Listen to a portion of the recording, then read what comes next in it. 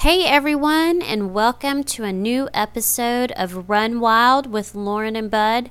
It has been a little while since we have gotten to sit down and podcast together. Life has been busy, crazy lately for both of us. So we're back, and we're actually together. And this weekend, we are training for my upcoming 100 miler, the No Business 100. So Bud drove up to outside of Nashville to meet me to get some training done. So we spend a little bit of time chatting about how to run 100 miles. So we hope you join us and find some good info here. And if you have questions about running 100 miles or you want to come on the podcast and talk about running 100 miles, we'd love to have you. All right, here we go. Hey, Bud. What's going on? Well, I'm sitting on your couch. You are in my living room. Yeah. What are we talking about?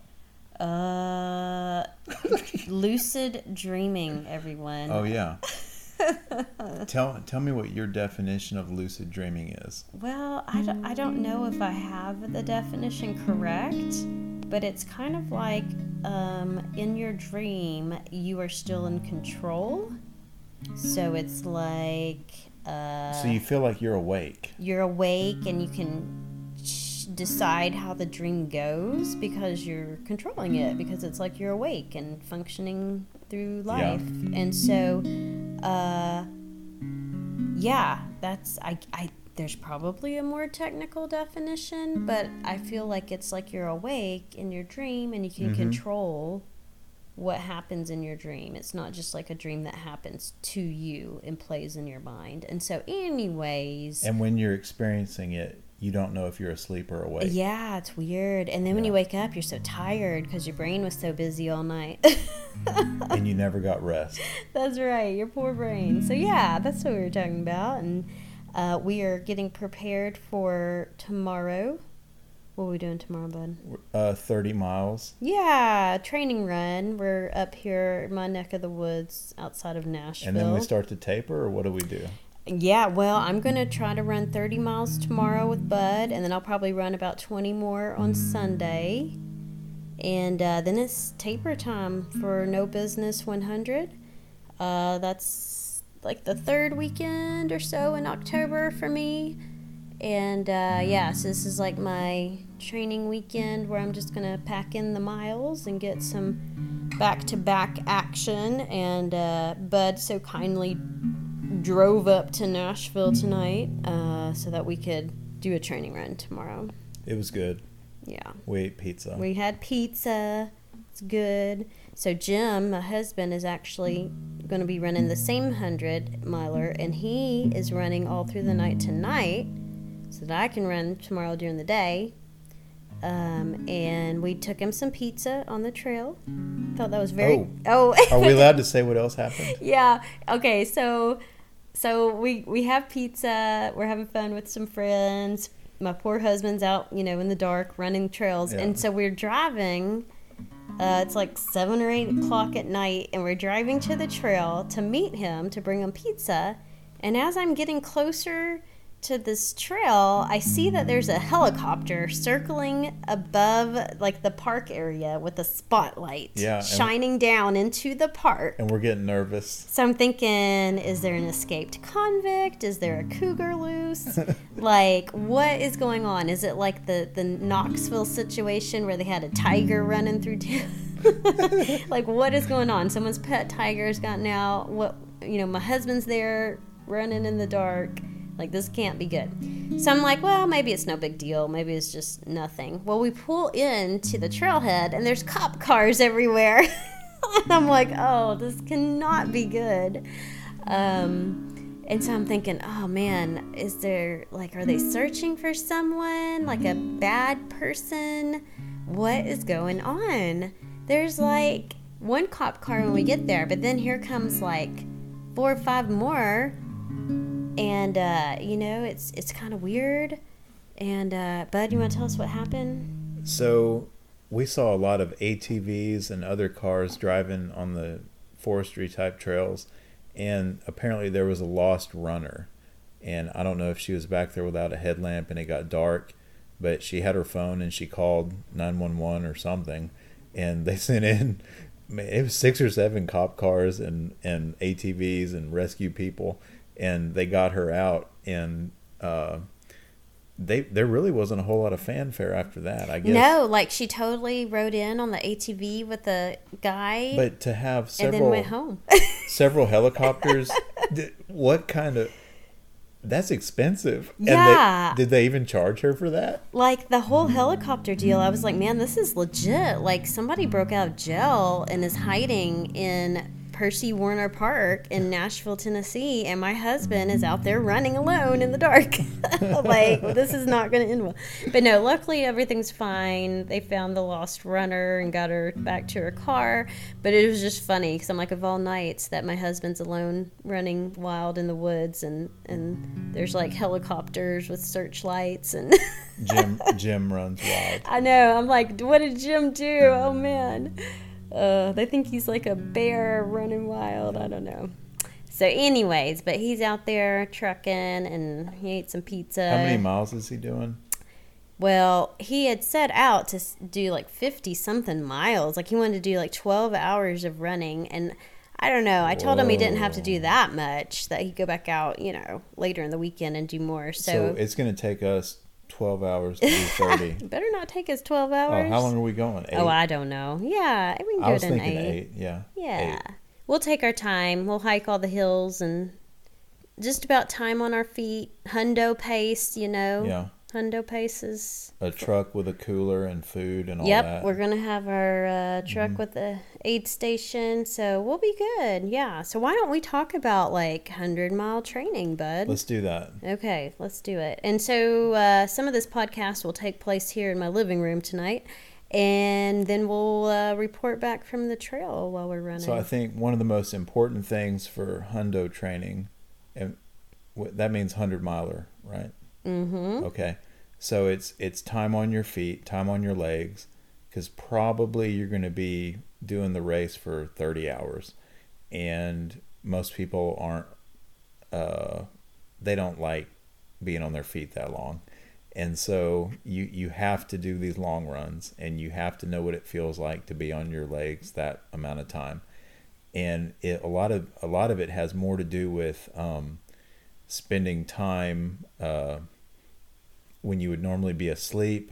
When you're out, you need to spend that time out training and running to know what it's like to be in a sleep deprived situation.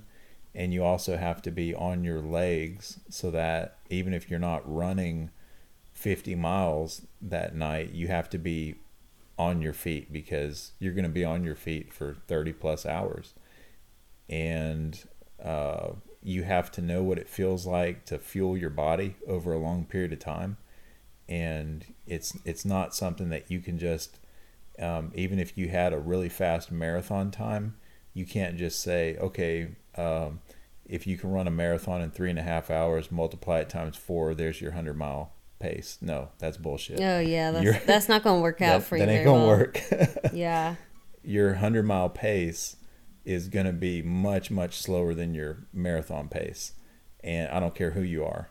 And it's going to be the type thing where, for us, or at least me, it's going to be best case, 15 to 19 minutes a mile. That's where it's going to be. Yeah.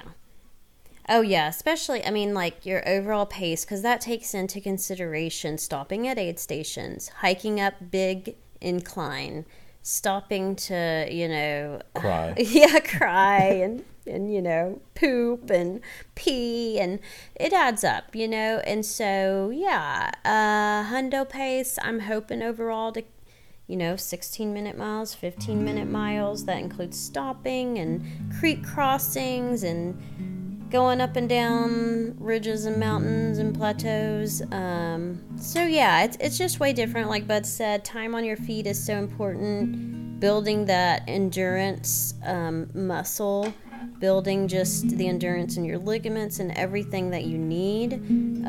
Building the endurance of carrying a pack on your back for 30 hours because you're working those muscles as well.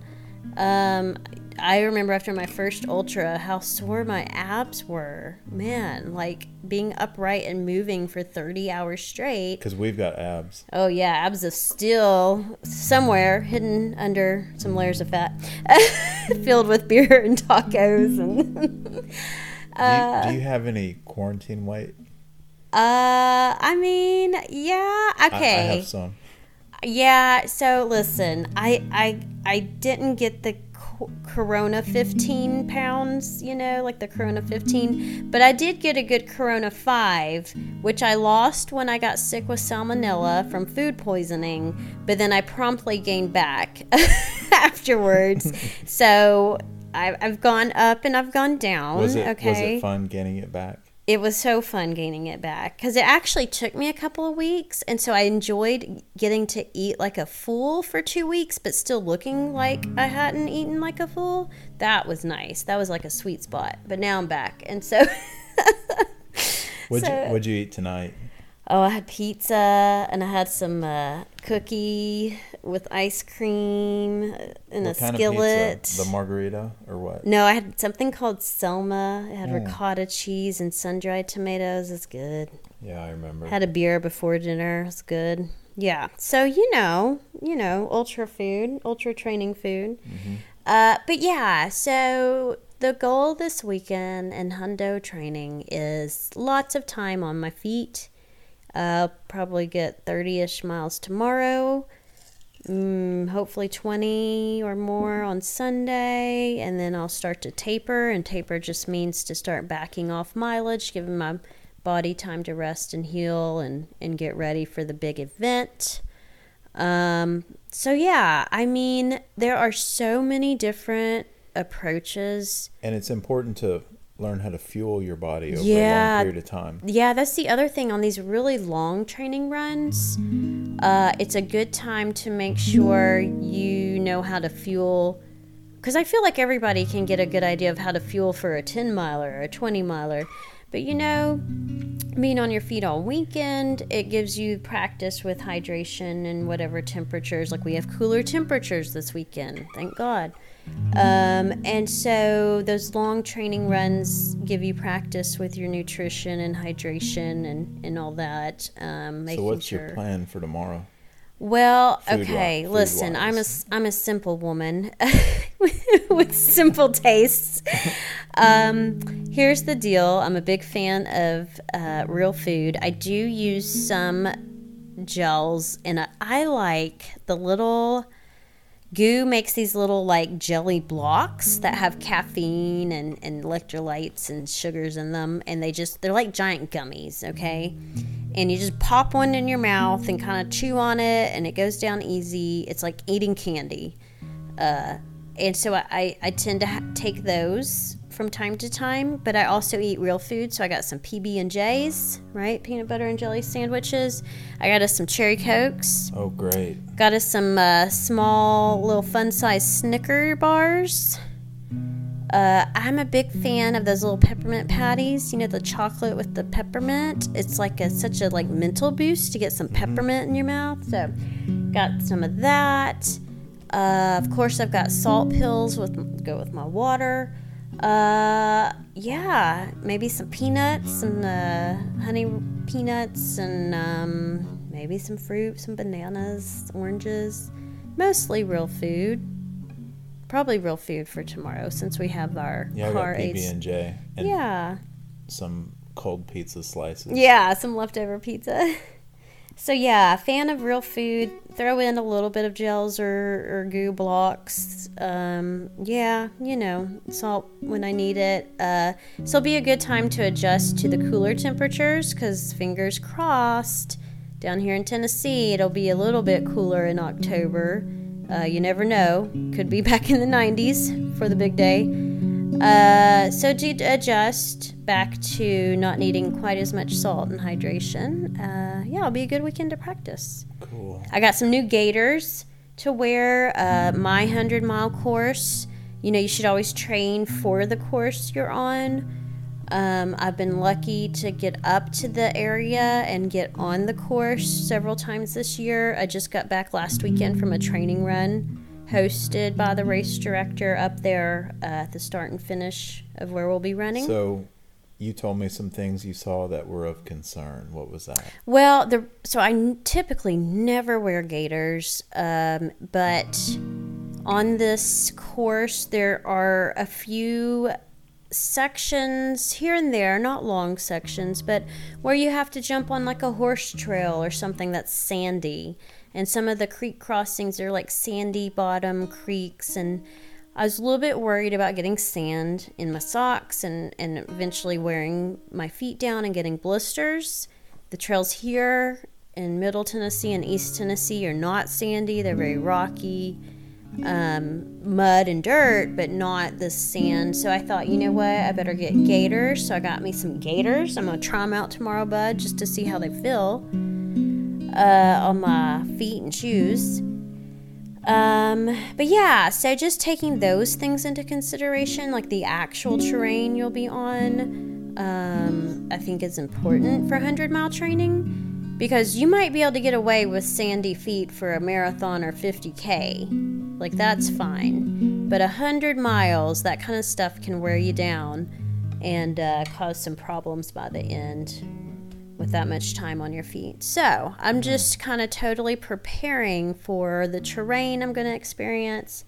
I've got poles ready I might use in the last half for the big climbs that come up in the second half of the race. Well, I was thinking, I know you said a lot, but I was thinking about the copperheads. Oh yeah, the last training run I went on last weekend, we did basically like the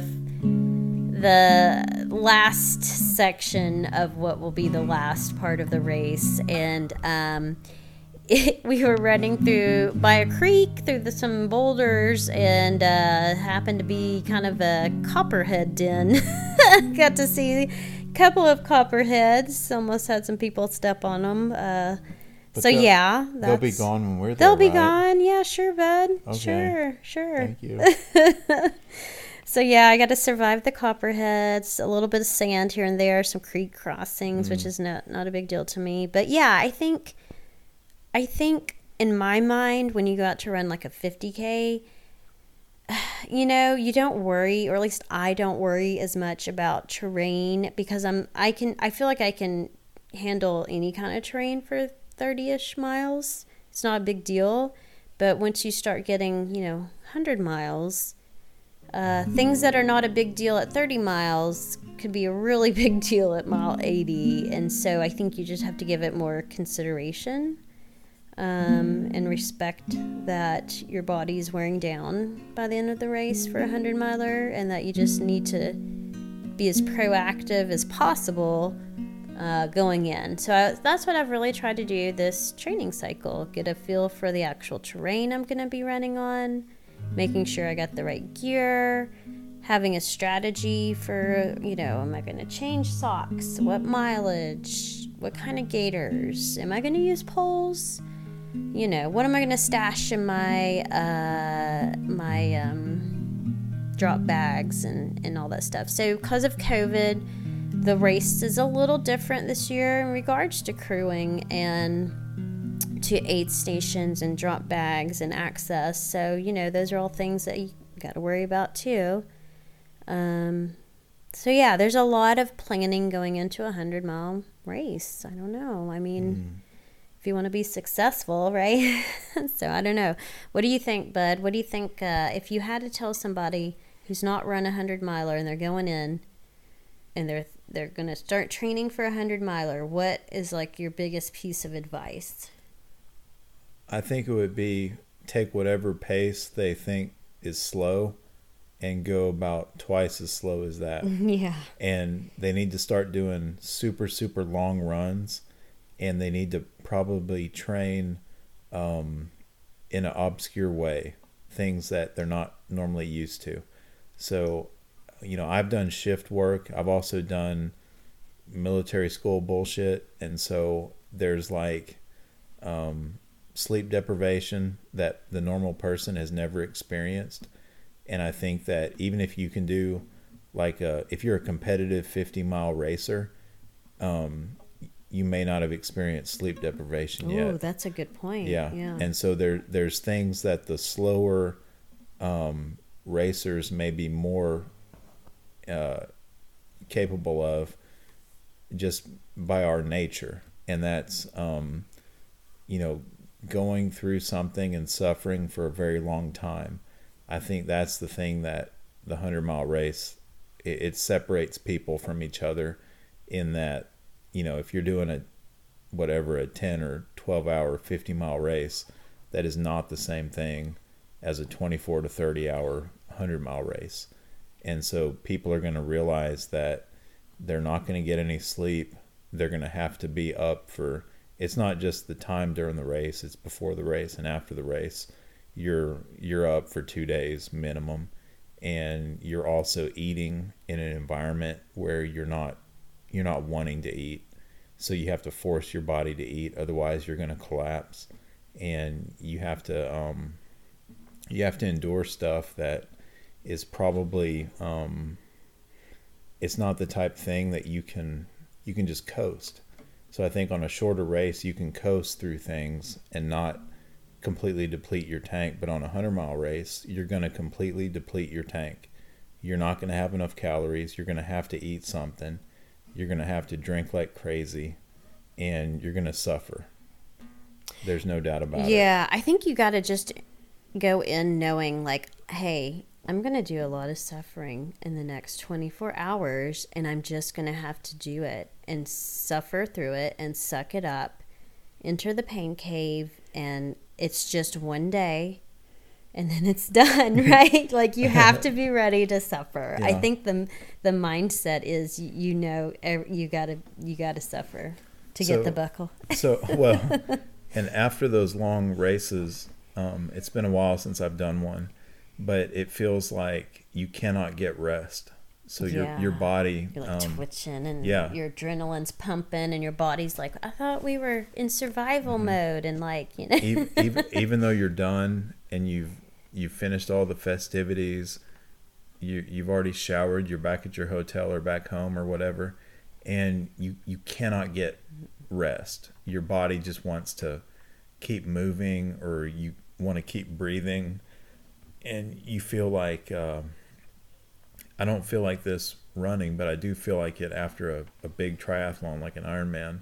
It feels like my lungs want to keep breathing at some high rate, and it feels like a jet engine. Like I've inhaled a week's worth of air in just 12 hours. That's what it feels like. Yeah. And it just feels like I'm completely just drained. So I'll tell you, after what was a really hard race on my body was the first time I did the Mount Mitchell Challenge, which is a 40-ish miler, where you go up the highest peak in the east, Mount Mitchell. And so when I ran that, to make the cutoffs, I had to run pretty fast and pretty hard for my normal pace. And of course, I'm doing tons of elevation and really and then you run down the mountain. And so when I got done with that race, showered, ate, we had rented a house, everybody went to sleep, and I laid there in my bed all night staring at the ceiling with my legs feeling like they were vibrating, adrenaline coursing through my blood, wide awake, and just like wanting to sleep so badly, but I couldn't because my body had just worked so hard. But it wasn't to the point of exhaustion, but it was to the point where my body was so hyped up and everything was out of whack that I just literally laid there for like 8 hours staring at the ceiling while everybody slept. Yeah, I go through this thing where it feels like I curl up in the fetal position, and then I straighten out, and then I curl up, and then I straighten out. Can't get comfortable. I can't get comfortable. I'm just constantly going back and forth. My legs will twitch, like your muscles are twitching, they're kind of working out the chemicals and the lactic acid, and you've got like these rogue like bursts of adrenaline and hormones raging, and it's so funny. Now, I will say, like, after my first 50 miler, I passed out. Like I ate, I showered, I got in bed, and I was to the point of exhaustion. I'd pushed so hard I did pass out, and I slept for like 14 hours straight with, drooling Right. and dead to the world. And you're nursing these blisters and chafing and stuff. Oh, yeah. So you've already been cleaned up, showered, and you've got diaper cream rash. Yeah, you've doctored. You've already cried in the shower, as God. water hit your chafing spots you didn't know you had. Yeah. You've already done the cry in the shower, and you've doctored yourself up. But yeah, it's so funny because I've had both responses after races where I've been done to the point of exhaustion and I pass out, or to the point of not like tired but not exhausted, and my body thinks we're still trying to do something here, and it's adrenaline's pumping and you just can't rest. So it'll be interesting to see. I will say after my first like real 100 attempt in Chattanooga, when I really pushed and went through the night nonstop, and I remember I was so tired to the point of exhaustion, passed out in the car on the drive home. Jim drove, and I was at my mom's house there in Chattanooga, and I slept for 4 hours, and I got up and I felt amazing. Like I still had my runner's high. Like I'd slept just enough to get rid of any tiredness, but I was able to maintain as if I'd just gotten off the trail and was like glowing. And like I remember, like I only got 4 hours of sleep. I was up for 24 hours. I slept for 4 hours, got up, and I felt like I could conquer the world. It was so weird. I don't know. It was the strangest experience. So I never know how I'll react after a race. It'll be interesting. I remember after Scar, it was like night. Get to the car. I didn't even want to like take my shoes off, even though it was nasty, and I was just like night, like so sleep deprived that it was lights out. Oh, can we talk about the bear thing? Oh, yeah, since that was recent headlines and talking about Scar. Yeah, so you might have, if you're from Tennessee, you probably have seen the headline where they found a bear scavenging on a dead backpacker in the Smoky Mountains. The details haven't been released, so I don't really know all the details. Just that, they're not sure how things went down, but there was a person and who was found dead, and who remains was being eaten by a bear in the Great Smoky Mountains National Park. And Bud did a little research on this, and it turns out it's close to where we had a scary bear encounter with some nuisance bears that were quite aggressive. So it was kind of right. So there's a shelter called the Double Spring Gap Shelter, and it's right off the Appalachian Trail. And the location where this person was found is within a mile of that shelter. Ooh, scary. Right? And so that's several hundred yards from where we had our bear encounter. Yeah, quite interesting. I mean, I don't. Maybe they'll release more details. I'm not even sure they know exactly what has happened. No, they don't know what happened, but they know that he was camping on a spur trail, and they know that his tent was found ravaged, and they know that his remains were being scavenged by a bear. Yeah, so kind of scary. Because I think we tend to think of these black bear encounters as kind of scary, but you don't ever think about it ending that way. And so it was a little shocking even when I heard that.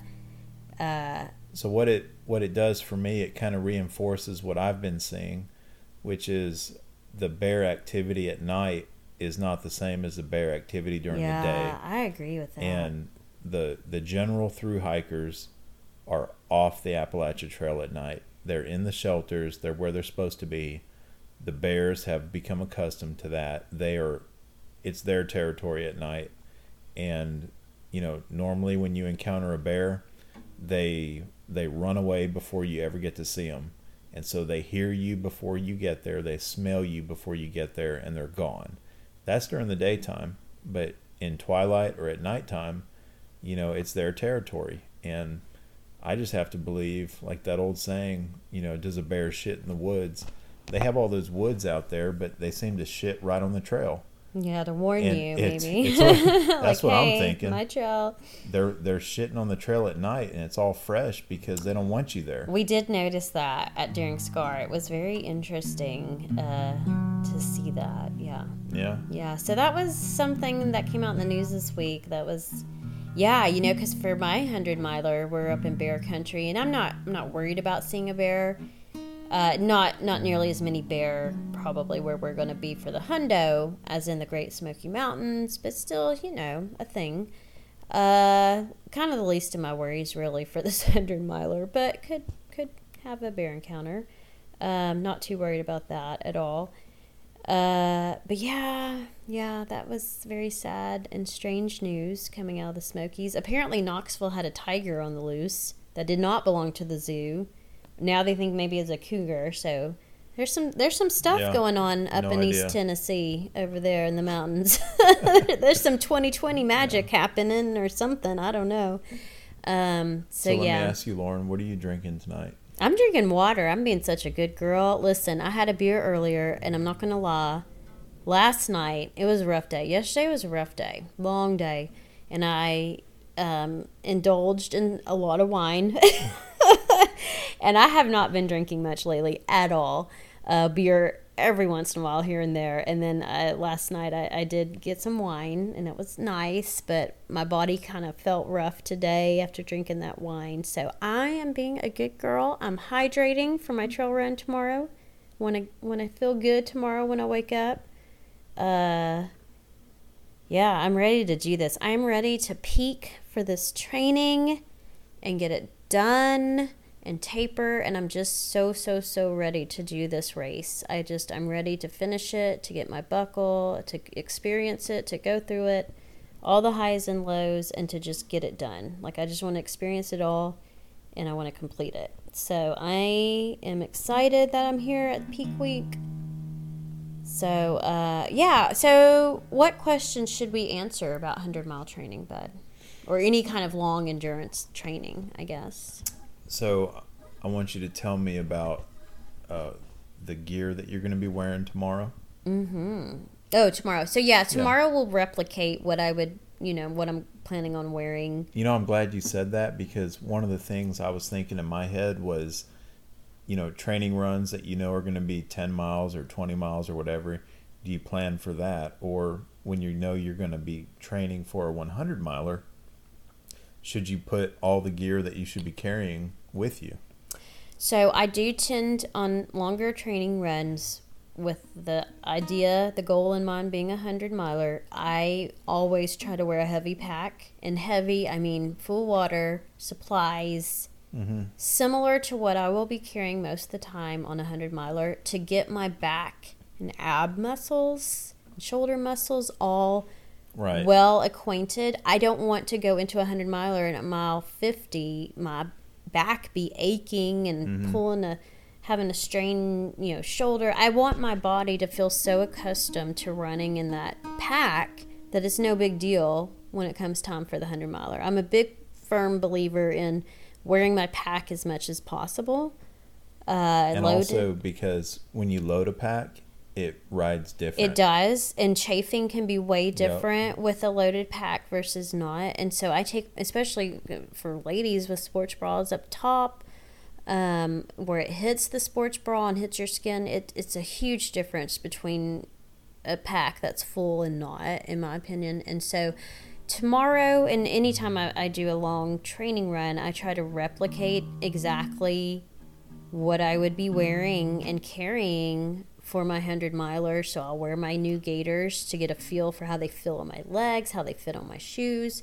I'll wear the running skirt that I intend on wearing for the race, so I can make sure it's not chafing me in new spots, or I got too big or it shrank or something happened. In the race, we're going to have an aid station like every 7 or 8 miles. Yeah, every 7 or 8 miles. I think the longest distance that we will go through is a 10-mile distance, maybe in the night, between aid stations. But everything else will hit somewhere between 5 to 8 miles, give or take. And then with 10 being the longest between aids, maybe 10.8 between aid stations in the night. So you're never far away from aid. I mean, 10 can feel pretty far when you're later in the race. Right. Especially, or if you have tough conditions. So it won't be that I have to be, it's not like SCAR, like when you're doing a self-supported journey and you're carrying everything you need on you. So definitely not going to be loaded down to the max, but going to have snacks in my bag. I might throw a headlamp or two in for tomorrow to get that weight. I'll have full bladder that I'll be drinking on and refilling. I may even bring my poles to do a lap with because I haven't used them since a year ago in the mountains. Not that this race requires poles, but I think at the end with some of the climbs, it'll just be nice to have them. I'll bring them whether or not I use them or not. I don't know. But yeah, so tomorrow I'll make sure I use all the gear I'm going to use for the 100 miler. So I decided to use my Salomon hydration pack since it has more storage and it's kind of easy to access storage. I don't usually like to use that pack during the summer because it makes me hot. But hopefully it's going to be cooler for the race, and so I'll use that pack, and yeah. So that's what I'll do. I'll replicate the conditions. Orange mud. That's what I love my orange mud, and I have gone back and forth. Y'all know I have a hydration pack fetish, and I love all hydration packs, some more than others, and I like having a variety. Is it a collection or a fetish? Well, it depends on who you're asking, okay? And I like different hydration packs for different scenarios. And so, hot summer days, orange mud all the way. That's right. I like to tailor what I'm wearing to what I'm doing. Yeah, I always do. Short runs, I mean, shorter but hot, need a lot of water. I'll use orange mud. I use orange mud on long runs too. Sometimes I use a Nathan. I do like the Salomon because it has so much storage, so I just think for a 100 miler it makes sense. And I like that pack. It's the one I got at Nashville Running Company, and it works really well. I get hot in it during the summer. Like when it's really high humidity and high heat, I don't feel comfortable in that pack. And I don't know, everybody else seems to think it's really breathable, and it's made to be breathable, but I guess I'm just difficult. I don't know. And so, but I will be wearing that, and yeah, that's what I'm going to do. This week I'll probably only hit 60 or 70 miles, and I'm okay with that. For me, that's my peak week. People will run 100, 200 miles a week in preparation for a 100 miler, and that does not work for me. I know my body pretty well and what it needs, and less is more in some cases for me. I don't want to do too few miles, but I also cannot I'm susceptible to overtraining, and I know my body, and I know what it's capable of. I know how it feels in long endurance events, at mile 80, and yeah, I think I just have that wisdom now because I've been running so long that I can get away with, okay, I need this, X, Y, or Z mileage, and I'm okay with it. And so that took me some time to figure that out. But yeah, this will be my peak week, so. I have to ask you some stuff. Okay, bud. It's kind of personal. Uh-oh. I mean, we've had these conversations, but the public doesn't know. No, I'm scared. So, what does this hundo mean to you? Oh, well, okay, so I've had several hundo attempts, and I've unfortunately DNF'd them all for various differing reasons, some within my control, some not. And so, I mean, it has so much meaning in a variety of ways. I mean, just completing it for myself, it's like such a task, right? That there's that sense of accomplishment, especially because I've DNF'd my, these 3 attempts before. It's like, okay, I'm coming back to finish it, So I want you to speak to the listeners who've attempted that distance and they feel like they're failures. Yeah, What do you have to tell them? It's not a failure. I mean, you That's feel right. like it's a failure, but it's actually just a learning experience. It's a learning run. It's a learning experience. And I feel like, Does everyone get it the first time? no, I mean, some people do, but I think a lot of people don't get it the first time. And I think I knew that going in, but there's always that wanting and hoping that it all goes well and there's no DNF.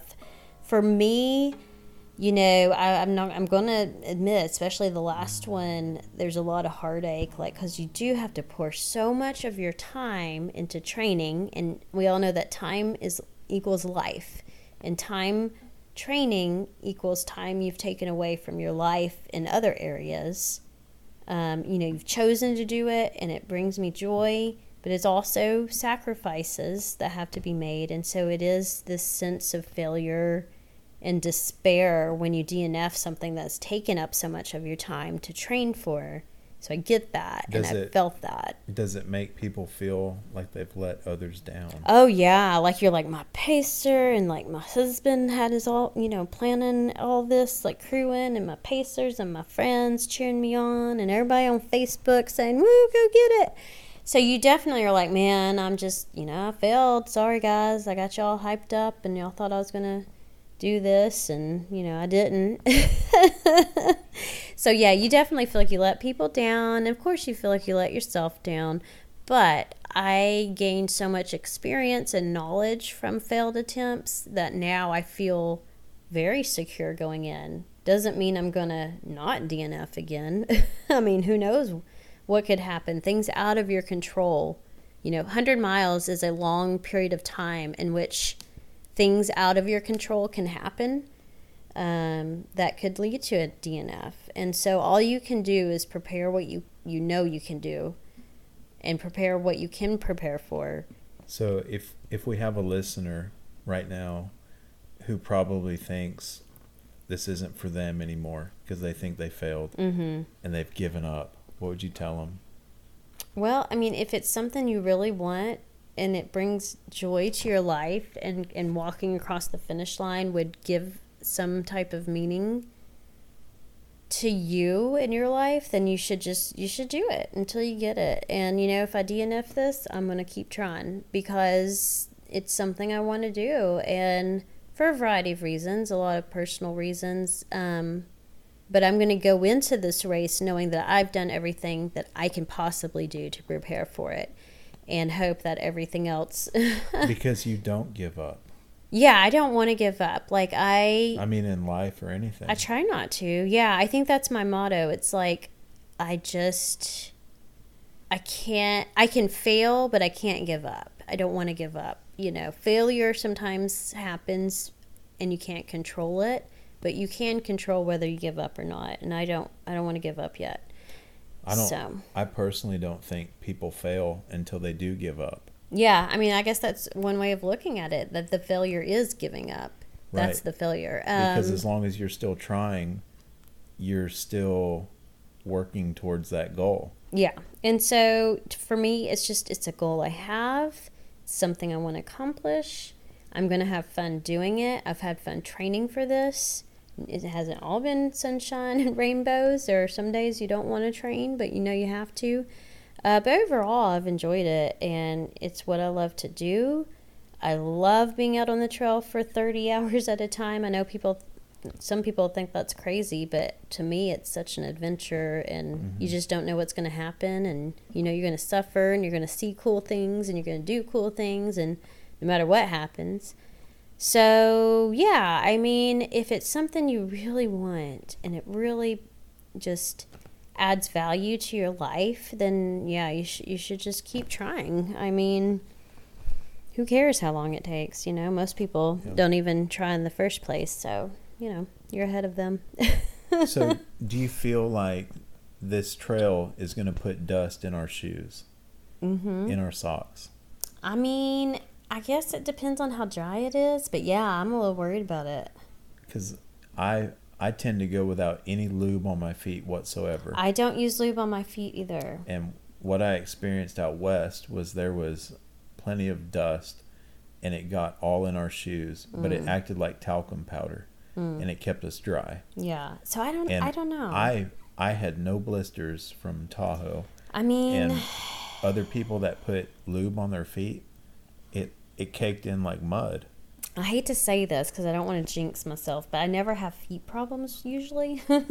So I don't really worry about lubing my feet. But I will say, I mean, there's river crossing. So I would say it's more mud and river and dirt, what we're used to, than anything. But there is a little bit of sand on some of the horse trails. So I think there's going to be a mix of everything, and I just got to be prepared for it. You know, you got to just plan for it. We have to change socks. Maybe, yeah. I'm going to bring extra socks for drop bags, which is, again, not something I would normally do. But just because I want to. I remember on the Caney Fork, there was a guy, he goes, "Hey, I heard there's creek crossings. What do y'all do? Do y'all take your shoes off and stuff, and do you wade across?" No, you just run across. You just go. Like, oh my God, you're gonna die. Yeah, you just go. You have to have wet feet and wet socks. Doesn't bother me. Makes it fun. But yeah, so I mean, 100-mile training. It does take time. Even if you do lower mileage, you're on the lower end like myself. It still is a lot of time. I mean, I'm a slow runner, so. You know, I don't run the miles as fast. But, yeah, I mean, I'm up every morning before the kids are up running around my hood on the pavement. I'm running at night. I'm getting up before the sun on weekends and running and trading off with my husband and running when I don't want to. And,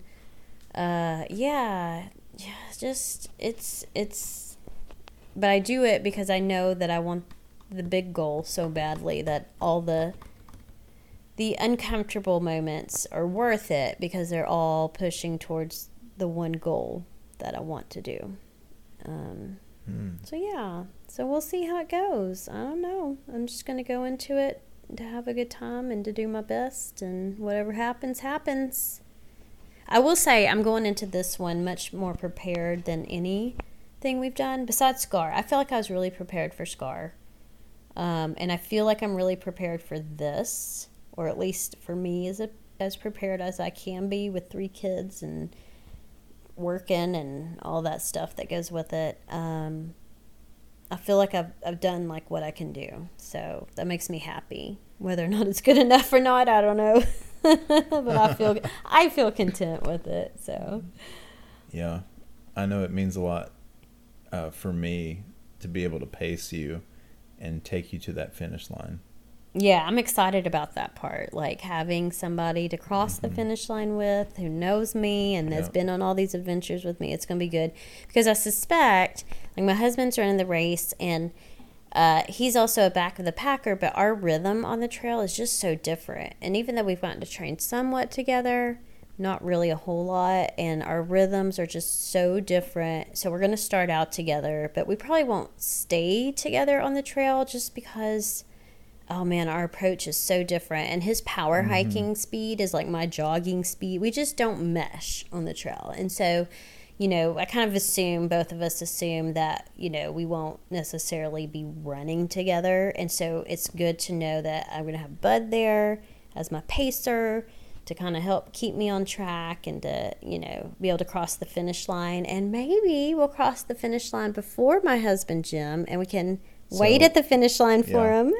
I kind of feel like he's gonna go out a little bit fast, and then we're gonna pass him. I mean, maybe, or he may end up passing us on some hills. He's like a mountain goat. So yeah, it'll be funny to see if we cat and mouse each other. You know how when you're driving down the highway, and there's like a car that you continually pass them. And and then you stop and get gas, and then you catch up to them later, and you're like, that's what it's gonna be like. Yeah, I think it will. I think we'll be cat and mousing each other the whole time, which will be fun. There's a part of me that wants to run it together with him, but I also know that wouldn't make sense just because our pacing and rhythm is so off. So we'll each be doing our own kind of race, but having planned and trained somewhat together. So it's been fun to do that and to share that with him. So it's kind of neat. So I'm hoping. So if he makes it first, he'll have to lay down in the grass and wait on us to cross. He'll probably be passed out. That's okay. Yeah. So we'll see how it goes. It should be fun. But yeah, we'll definitely start together and then see what happens from there. But yeah, and I'll pick Bud up around dark 30. Yeah, 0 dark 30, whenever that is. Whatever mileage that is, who knows? And so we'll get through the night together, and hopefully our magnetic personalities won't attract all the bears to the yard. Oh, my goodness. Because apparently the bears like us. So that should be fun. So do you think if a person projects good energy, that animals pick up on that? Yeah, the bears want some of that. They're I know- like, that I know- makes you tastier. Well, dogs pick up on that, Yeah, right? they do. Yeah. So don't bears pick up on that? I mean, sure. And they may not necessarily want to kill us, but they're going to show up. Yeah. My It's still scary. Yeah, my trail jog brings all the bears to the yard, Bud. In case you didn't know. Yeah. So yeah, I mean, yeah. You want to spend the last few minutes doing some impromptu stuff? Okay, Bud. Make it more sure. lighthearted? Okay, let's do it. All right, so several things we got to do. I'm scared again. What do you mean scared? I don't know. What are you gonna let me do? We'll carry the microphone and we got to do some stuff. Where are we going? We're going to top this off. Okay. All right? See if people know what they're listening to. Okay. Here we go. We're on the move. Yeah. We're Describe moving. what we're doing. We are standing up, And what? walking to my kitchen. You can keep, telling everyone what's happening. Okay, we're now in my kitchen. And Something's going into a cup. You can probably hear that sound. well, tell them what it is. Oh, it's ice. Yeah, it's ice. We are in the solid phase of H2O. Oh, wait, Oh, they got to hear this. They got to hear this. I'm going to Yeah. pull the mic up. Ooh, What did that sound like? sounds delicious. Have some uncorking and pouring action going on. This is the bourbon. Oh, I can smell it. Bourbon. Oh, there's a poodle. There's my dog. So yeah, we got some bourbon. That does smell good. But I'm going to be a good girl, and I'm going to drink my water, and I'm getting ready to go to bed so that we can wake up and run. Let's go back to the piano. Oh, Bud's going to play us a song. He's the piano man. We're all in the mood for a melody. He's going to wake my kids up. Oh, my God. All right, so you remember what A was, right? Yeah, sure, Bud. He was teaching my kids to play piano.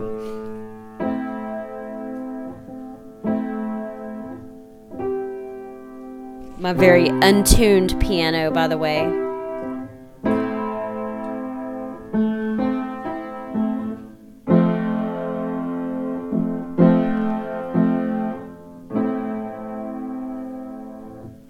So y'all didn't know Bud was the piano Oh, it's man. the same thing as a guitar. So what did I call the piano today? The the queen queen of strings. Yeah, the queen of stringed instruments. Oh, the queen of stringed instruments. Yeah. My dog is like, why did y'all wake me up for this? So let's see if we can play that same thing Okay, here. he's gonna move instruments.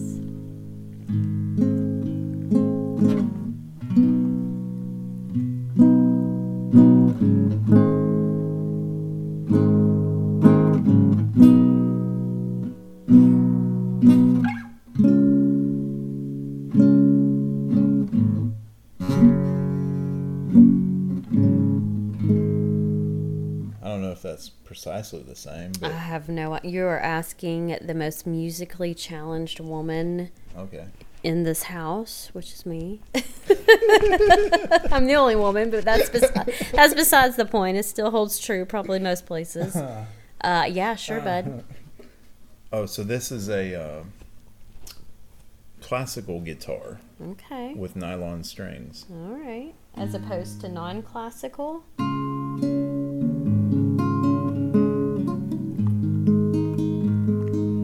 I don't know. So I think the way you play it is a little bit different, Okay. and it sounds mellow. Yeah, it does sound mellow. It's gonna lull me to sleep. Right. See, I don't even need the bourbon. I've also got it tuned to E flat, Okay. so it's down a half step. Oh, as my one son, it's not angry though; it's sad. Is that he Is that just? what yes. He described a chord as being angry or sad or yeah. That's funny.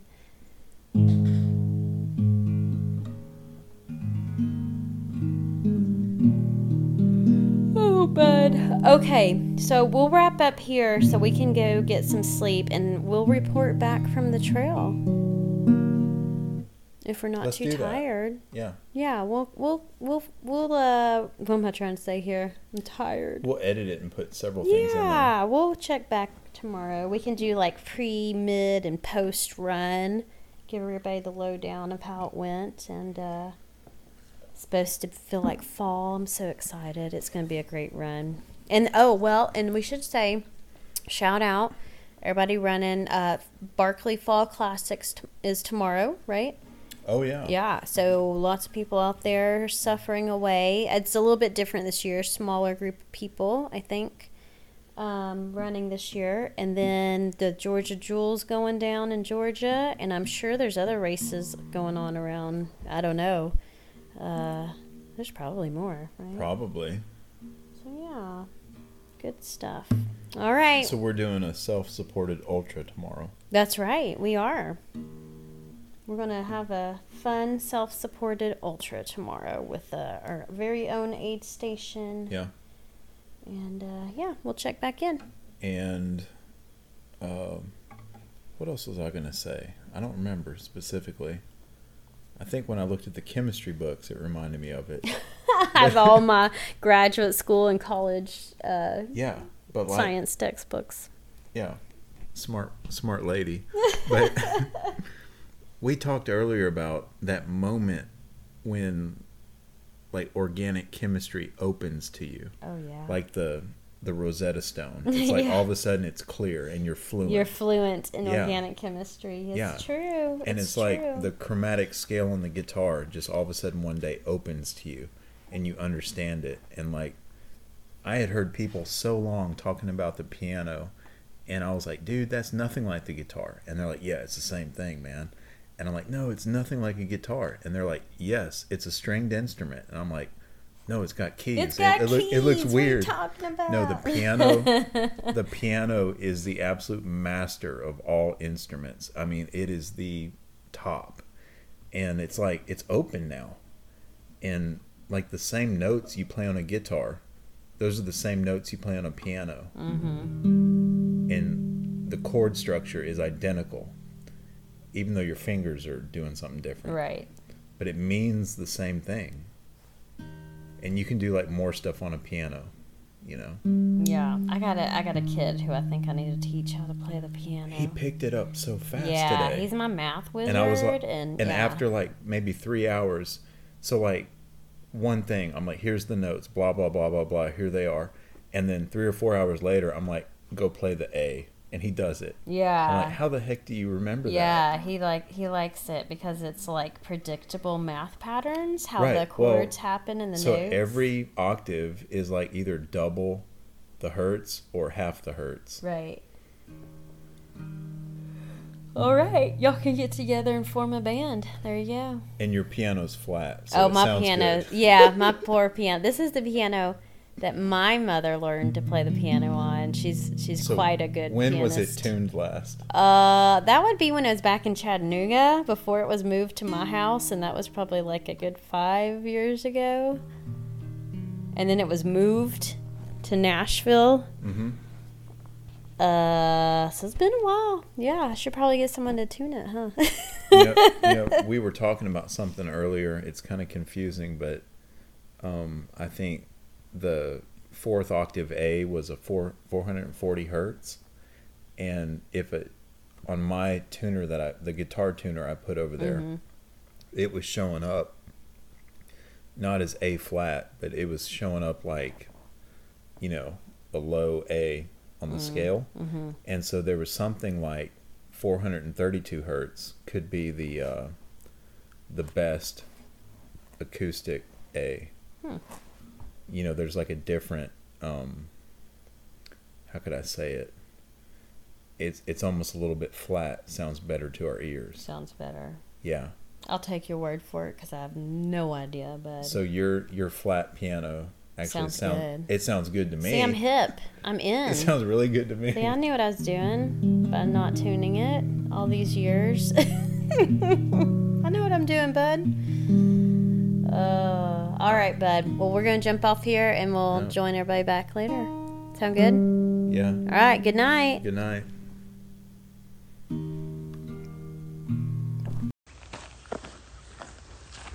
Hey, Lauren. Oh, hey, bud. What are you doing? I'm texting Jim that my Suunto wouldn't get a signal. I'm really pissed about it. Oh, I don't think mine did either. Mm-mm. But that's okay, because guess what I got coming in the mail Tuesday? My Coros Apex GPS watch. Oh, That's so right. you're jumping teams. Jumping teams, man. Okay. Switching sides. Had enough of my Suunto that will not find a GPS signal, won't sync to anything. Don't care that I paid $500 for it. It's done. It's toast. It's dead to me. Got my Coros coming Tuesday. Okay. So there's that. So what are we doing today? We're running. We just did 8.5 miles. Yeah. And we're getting ready to head back to our aid station car here and eat a little bit of PB&J. Maybe have a Coke. I actually have a deli sandwich. I was hiding it from you. Fancy. Yeah. I'm okay with PB&Js. I like mine. My Uncrustables. Yeah. So yeah, we're going to take a little break and go back out. And I have cold pizza. Oh yeah, you got leftover cold pizza. Yep. So I got candy. I got some Snickers. Cokes, beers, waters. Yep, we're good. So we're heading back to our makeshift aid station. And Tell us about the temperature out here. oh, it's so lovely. It's like what started out like in the 50s. Oh, Yeah. Car. Ooh, a We're on car. the road going back to our car. Yeah. It started out like in the 50s, climbed up to the 60s. We're probably like in the high 60s now with the breeze. Yeah. Oh man, it's like awesome. I petted some dogs. Yeah, there's lots of pretty dogs out. I mean, it's like sunshine, crisp air. It's pretty nice. All right. Pretty nice. Hey guys, I've gotten close to, let's see, about 50 miles covered this weekend. I'm solo right now. I have immensely enjoyed my time running. Bud got to join in for some, and I'm wrapping up the weekend doing all the mom things today and trying to run around that. So I finished with over 60 miles for the week, and I'm pretty happy about that. With cross training and everything that I do and working and 3 kids and all that good stuff. That's peak week for me, and I am so excited. I'm feeling confident. I'm feeling great. Feel like I could run forever. So yeah, I'm excited to see what happens. Thanks for joining us on this episode, and we'll be back hopefully sooner rather than later. Thanks for listening.